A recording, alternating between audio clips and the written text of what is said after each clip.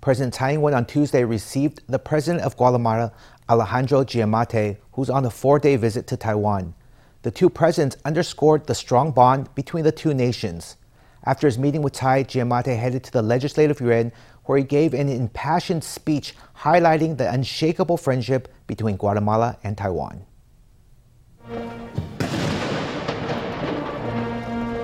A red carpet welcome with a 21-gun salute. President Tsai Ing-wen on Tuesday received President Alejandro Giammattei of Taiwan's Central American ally, Guatemala. Over the past few years, President Giammattei offered great support to Taiwan and strengthened Taiwan-Guatemala exchanges. During my visit to Guatemala, we witnessed the results of our bilateral cooperation. I hope that through this visit to Taiwan, we can deepen the alliance between our two countries and find more opportunities to work together.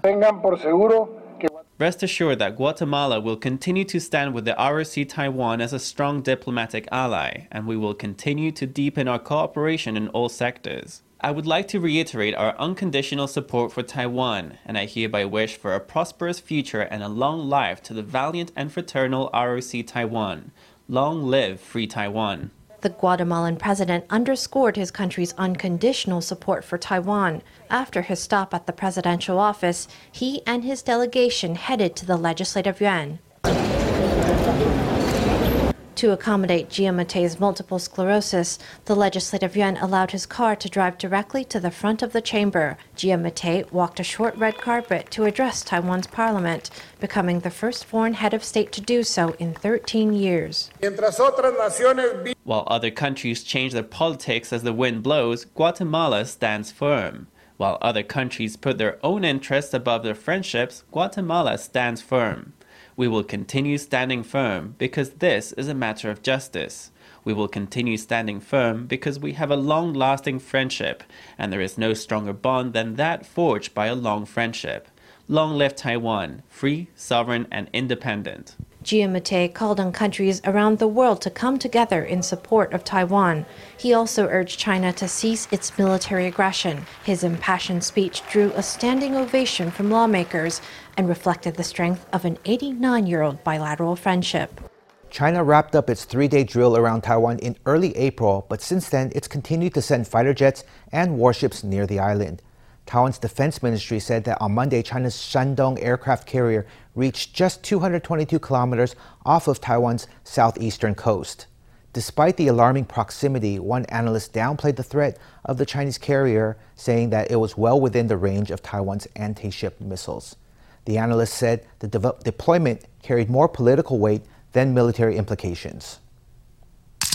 The Defense Ministry released a surveillance photo of China's Shandong aircraft carrier, which can carry J-15 fighter jets. The Shandong was just 222 kilometers from Taiwan. The military used joint intelligence, surveillance, and reconnaissance systems to monitor a fleet led by the PLA Navy's Shandong aircraft in the Western Pacific, about 120 nautical miles southeast of Ulaanbaatar. Although the fleet came in close, analysts say it did not pose a threat. The Shandong's deployment was a form of political intimidation of Taiwan, but it had entered the range of our anti-ship missiles, so basically there was no threat. The carrier may have been avoiding the ongoing U.S.-Philippines military exercise in the Philippines. Our military has various countermeasures for such events. There are also domestically built submarines that will be launched this year. These will be able to effectively counter threats at greater distances, threats posed by the CCP's carrier battle groups or amphibious assault groups.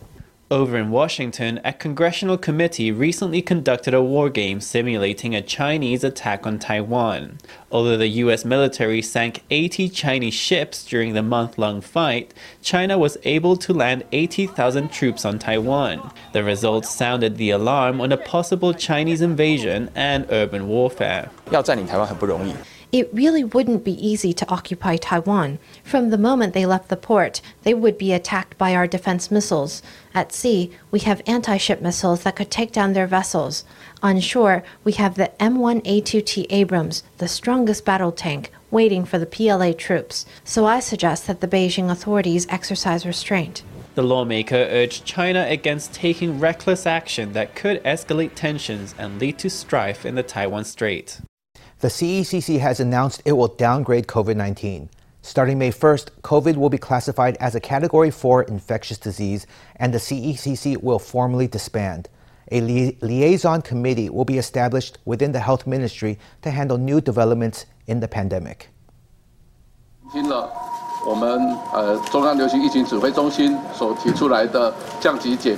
I heard the CEC's plan for downgrading the disease and disbanding, and I agree with their plan. I hope that the Health Ministry's liaison committee will continue to monitor the international situation and make the necessary preparations for new developments that arise. At this point in time, we should also make preparations to ensure a good stockpile of disease prevention supplies. The main reason for this change is that the disease has become like the flu. We've been observing trends since March 20th, following changes in our disease reporting criteria. There's been a decrease in the proportions of moderate to severe cases and fatalities. Also on May 1st, the real name registration system for COVID rapid tests will be phased out. Over 15 million tests have been sold so far, with sales dropping from 250,000 a day to an average of 1,000. Publicly funded COVID vaccines will still be available. However, starting May 1st, medical institutions providing vaccinations will be allowed to charge registration fees. The CECC was Taiwan's top COVID authority from the very start of the pandemic when COVID was still an unknown disease. It guided the country through many challenges, including the Panshi fleet outbreak, a nationwide Level 3 alert, and widespread Omicron transmission. Let's look back at the command center's 1,200-day journey ahead of its disbandment on May 1st. It's not because the situation in Taiwan is getting more severe. It's because we're under growing pressure from outside Taiwan. Looking back to early 2020, the CECC was established and quickly upgraded from Level 3 to Level 1. Border controls were swiftly tightened to keep COVID at bay. The pressure was so intense that then CECC head Chen Shizhong broke down in tears after finding new cases on an evacuation flight from Wuhan.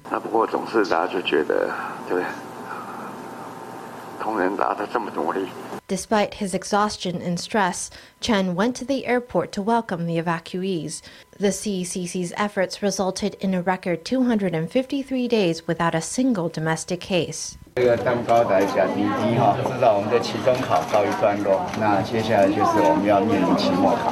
COVID threat didn't end there. In early 2021, a cluster infection swept Taoyuan General Hospital. Later, in April, an even bigger outbreak emerged from a group of pilots staying at a hotel in Taoyuan. Infections started appearing in connection to a gambling venue in Yilan, tea houses in Taipei's Wanhua district, and among members of New Taipei's Lions Club International.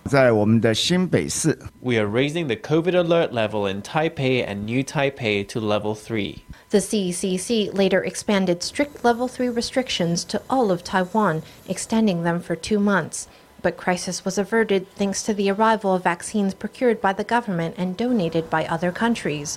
As Taiwan shifted from a zero-COVID policy to coexistence with the disease, the Omicron variant invaded, leading to widespread community transmission in April 2022.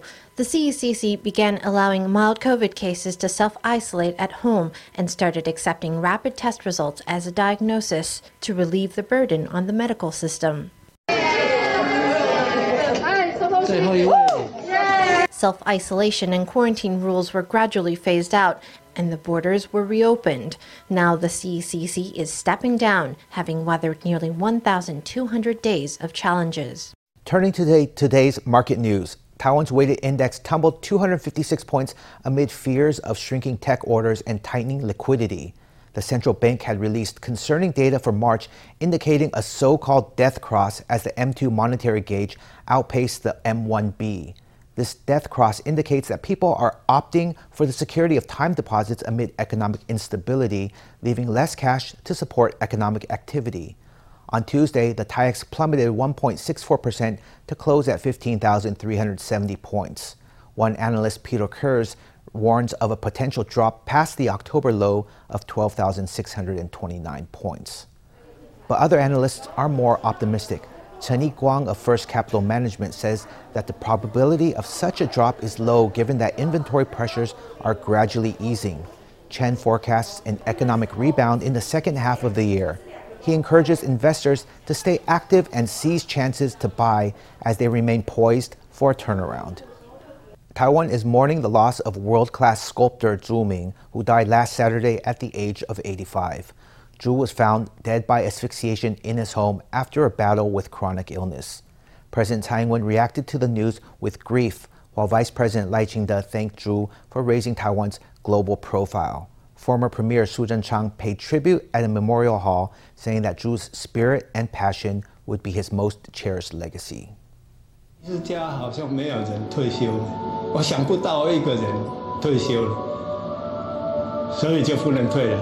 Acclaimed sculptor Zhu Ming once said that he could never retire as he was devoted to developing Taiwan's art education. His unexpected death has left his family and friends devastated. Former Premier Su Zhen-chang visited Zhu's memorial Tuesday morning to pay his respects. He worked tremendously hard all his life. He rose up from the poorest countryside to become internationally renowned, letting the world see Taiwan and leaving behind countless works. We deeply mourn his loss. Su shared an old photo on Facebook and said he was grieving his friend's passing. He recalled attending the Zhu Ming Museum's 20th anniversary event 3 years ago. Zhu, who was already in his 80s, was still excited about art and creation. The former premier said that his friend's spirit and passion were the most precious legacies left behind. If we want to remember him, if we want to honor him, then we should give greater respect to art education and the work performed by artists. We should show greater concern for the Zhu Ming Museum so that Zhu Ming can rest in peace. The artist's death was the loss of a national treasure. Reacting to the news, President Tsai Ing-wen expressed her grief and conveyed condolences to his family. Vice President Lai Ching-te thanked Zhu for his work in cultivating talent and showcasing Taiwan through art. Premier Chen Jianren paid tribute to Zhu on social media, writing that Zhu had the courage to innovate and to constantly transcend his own limits. Zhu's internationally acclaimed museum is the light of Taiwan, Chen said. On its official Facebook page, the Zhu Ming Museum shared a handwritten memo by Zhu titled "Fulfilling a Dream." Zhu wrote that he founded the museum to showcase art's development and to provide a place where all beautiful art can be cherished. Taiwan's egg shortage is gradually easing. Thanks to stable weather, egg production is back at nearly 70%. Meanwhile, egg imports are helping to keep shelves stocked and will continue to do so until the end of the year. The rise in egg supply has made a difference in prices. White eggs are now just 70 NT a caddy. Retailers say that price could dip into the 60s next week. Prices vary from store to store. There isn't a fixed price. The market has been pretty chaotic recently, but prices might drop to some 60 NT soon. Business hasn't been as good recently. It's gone down by at least 30 to 40%, so it feels like supply and demand are starting to balance out. In situations where supply exceeds demand, there's less of a chance that a black market will emerge for eggs. With retail prices in flux, Taipei's Egg Merchants Association asked members to set prices based on the current wholesale and farm gate rates, which are 55 NT and 45.5 NT a caddy respectively. Based on current transaction trends, authorities are not expected to raise egg prices in the near future. Ba'wan is a kind of special Taiwanese dumpling. Legend says it has been a street food favorite since the 19th century. One Yunlin restaurant has been making and selling the snack for 75 years. Now third-generation owner Li Jiahang has taken on the family business after a career in baseball. For neighbors in Shiluo Township, it's a relief that the old taste of home can continue for another generation. One sizzle in the pan, filling the air with a delicious scent. When their skins are glistening, it's time to lift them from the pan. The crispy, crunchy ba'wan are delightfully chewy and generously filled. They're a local favorite. 那个味道就觉得很想吃啊。香香味就觉得很好吃，他们酱都是甜的，很好吃。This business in Yunling's Shiluo Township has been serving bawan for 75 years. It began as a street stall and then moved into its own premises. But the unique local recipe was at one time almost lost to history. 因为当初家里刚 At the beginning, we had a legacy problem in the family because my mom and aunt were getting old, and at that time I was in the Chinese Taipei national baseball team. I wasn't sure how long I could keep playing, so I just decided to come home and study and get on with entering the business. 当天的温体猪，然后下去做切丁，然后下去做炒跟卤，再包进去肉圆里面。 Young restaurant owner Li Jiahang makes the bawan. As he explains so clearly, he came home to take on the family business after a career as a formidable pitcher on the national baseball team. He even spent some time playing baseball in the U.S. 一开始的话也是。 At first, my mom made the bawan while I watched and learned. Then I started to do it myself. At first, of course, I made mistakes, or things didn't go as planned. But gradually, I got more familiar with it, and actually, I'm better than Mom now. Now Li has put his baseball career firmly behind him to concentrate on this career in the kitchen. The neighbors in Shiluo Township are glad the familiar taste of home is still there as it always has been. Today in our Spotlight story, we take you to meet Honduran artist Ariana Gale. Gale moved to Taiwan in 2018 to study Chinese calligraphy. Over the past few years, she has created many masterpieces in various mediums depicting her hometown. FTV reporter Stephanie Yang spoke to Gale to find out more. The walls are filled with a mixture of Chinese calligraphy and silk paintings. These silk paintings revolve around the life of the Lenca, a Mesoamerican ethnic group that has existed in Honduras since the pre-Columbian period. There are also works about Garifuna, the third largest minority and indigenous community in Honduras. Through these artworks, Gale hopes to showcase the culture and resilience of people in Honduras. So this piece is a girl, she's a Garifuna, and a lot of people in my country are different. And this girl is called Garifuna, which is like a whole geographic person, and they have their own language, their own culture, their own dances. And I always think they're like always so happy. They use a lot of beads in their hair. They are found like in the coast of Honduras. The way she was free and in the ocean, she just like wanted to swim, and she really, I really think was a free spirit. So that's why I wanted to paint her and show the world like this beauty and like how different but beautiful it is, all the colors. This is also jaguar, then this one is a serpent. This piece depicts Mayan culture. The scroll is filled with stamps of Chinese characters and different animals such as jaguars, bats, serpents, and Chinese and Mayan characters drawn and hand-carved into stone by Gale. It's about Mayan culture, which is a civilization that lived a long time ago. I wanted to incorporate like some of the parts of their language, which still stands in the pyramids or some rock parts. So I wanted to take that and that beauty and put it inside with like, the Chinese culture, and for that reason I used the silk carvings in tiny stones. Gale started learning how to draw when she was 13 years old. When she was 17, she received a scholarship from the Ministry of Foreign Affairs to study at National Taiwan University of Arts. Since then, she has experimented with a variety of mediums, spanning from Chinese calligraphy, oil painting, and silk painting. A lot of people told me to change my major or my department because it was too hard because of the level of Chinese. But my Chinese teachers were great. My first calligraphy teacher really encouraged me to learn this. He said calligraphy is almost like spiritual and personal, so that I should persist and prevail and continue. And I continue, and I'm about to graduate. I think Taiwan is a beautiful country, and I think Taiwanese people are really nice and really open to foreigners. So I made a lot of friends. I also enjoyed a lot like hiking and exploring Taiwan. I think the natural beauty is amazing. Gale will be graduating this May. She says she hopes to continue to stay in Taiwan to work or pursue a master's degree in Europe to learn about modern art and continue growing her craft as a professional artist. FTV reporter Stephanie Yang and Hong Guokai in Taipei. A wood carver in Taoyuan is dedicated to creating traditional furniture 100% by hand. Chen Liwei taught himself to carve altar tables more than 30 years ago. A single piece takes at least a year and often much longer.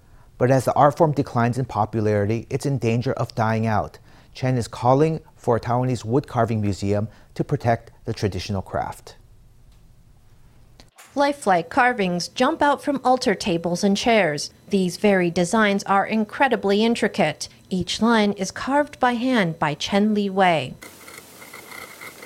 Chen focuses intently as he works on a design. Just carving out a single component for a piece can take months of work. Many designs for religious artifacts are extremely complex, so following a project from start to finish takes a whole year at the very least.